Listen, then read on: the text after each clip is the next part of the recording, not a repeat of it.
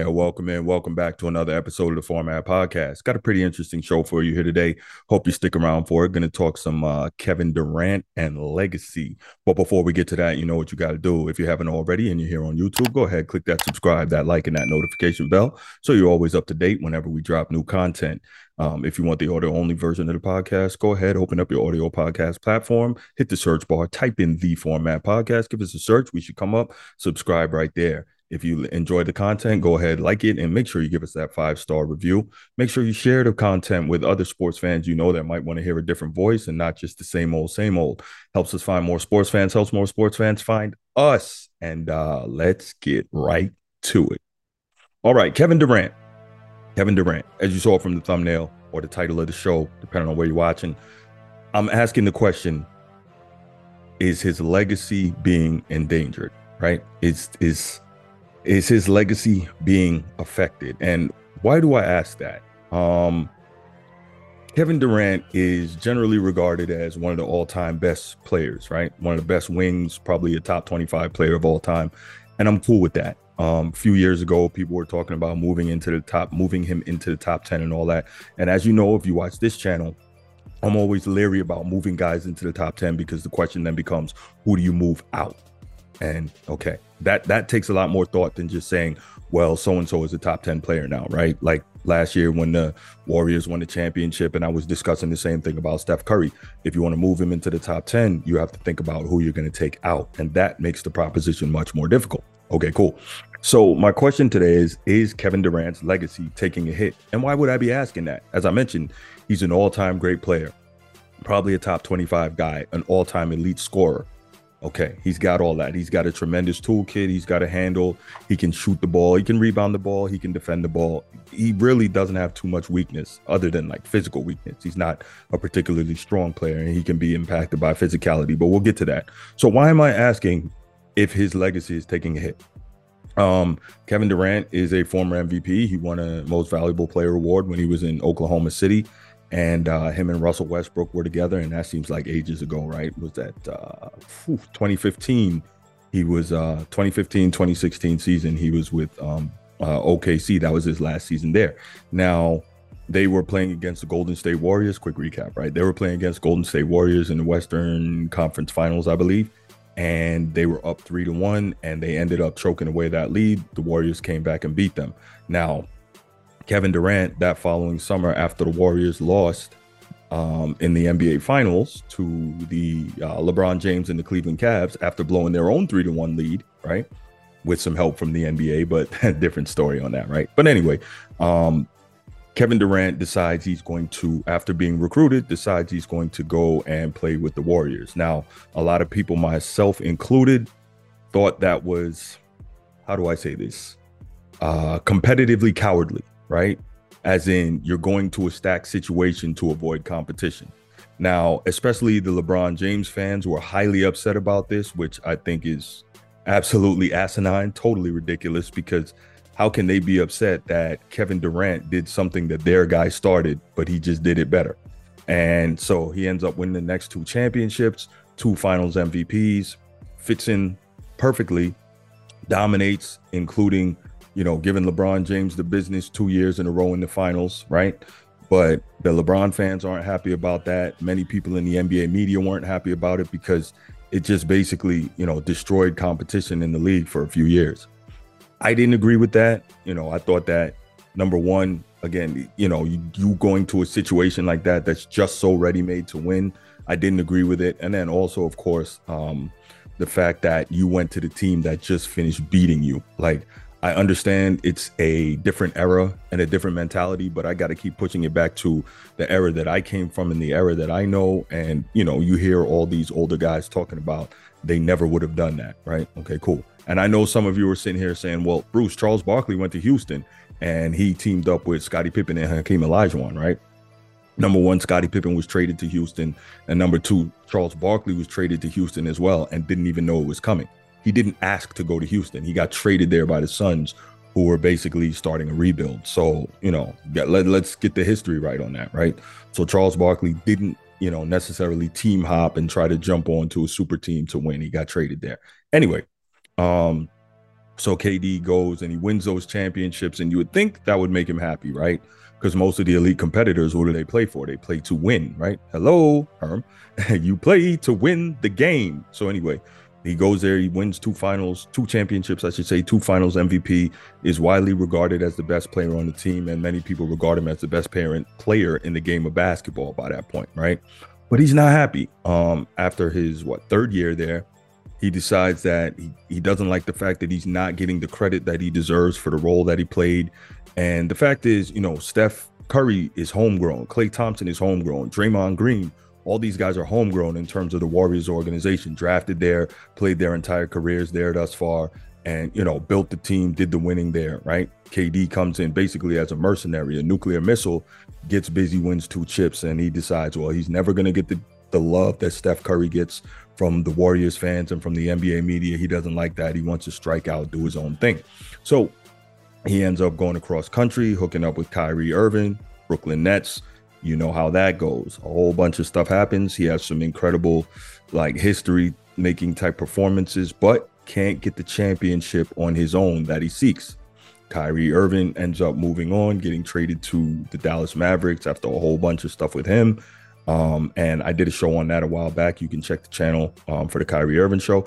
But anyway, after that, Kevin Durant basically says, hey, I want out, gets traded to Phoenix. Okay, that's another situation that's pretty much ready-made, right? And it's a very good situation with an opportunity to win. He says he wants to go there. He wants to help Chris Paul win a championship. Okay, cool.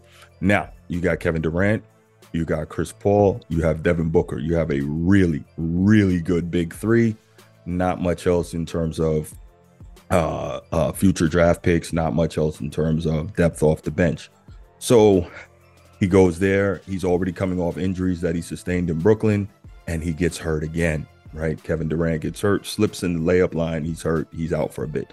So I'm bringing up these injuries because that means he basically didn't have a lot of time and opportunity to really connect with his teammates on the floor in terms of how they play and how they play together. Now, that's not a terrible thing in this case because Kevin Durant is arguably the most plug-and-play superstar in the NBA today and maybe the most plug-and-play superstar in the history of the league. His game is such that he can go anywhere and fit in, and we saw that with the Warriors, right? So anyway, he ends up in Phoenix, and we know what happens. He's having a tremendous season, averaging 29 a game, 50-40-90 this season, 56% from the field, which is absolutely ludicrous for a jump shooter.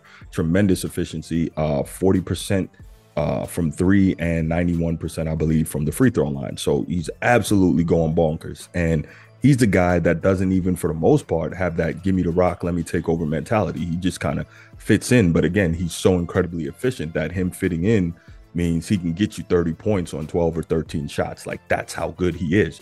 So, but we see now Chris Paul gets hurt in the second round of the playoffs and he's unable to go on. And that's a whole different story. But quick side note, man, is Chris Paul cursed? Like, is there a voodoo doctor somewhere that's like drawing pictures and folding the legs so that he keeps getting injured? I don't know. And that reference, if you haven't seen, is from Tales from the Hood, the monster. And the kid would draw pictures of the monster and then he would fold it up and it would hurt the monster. Anyway, so Kevin Durant, Chris Paul, he keeps getting injured at the wrong times pretty much throughout his career. There's always something that seems to stop Chris Paul in his tracks when he's in position to have the success he so badly desires.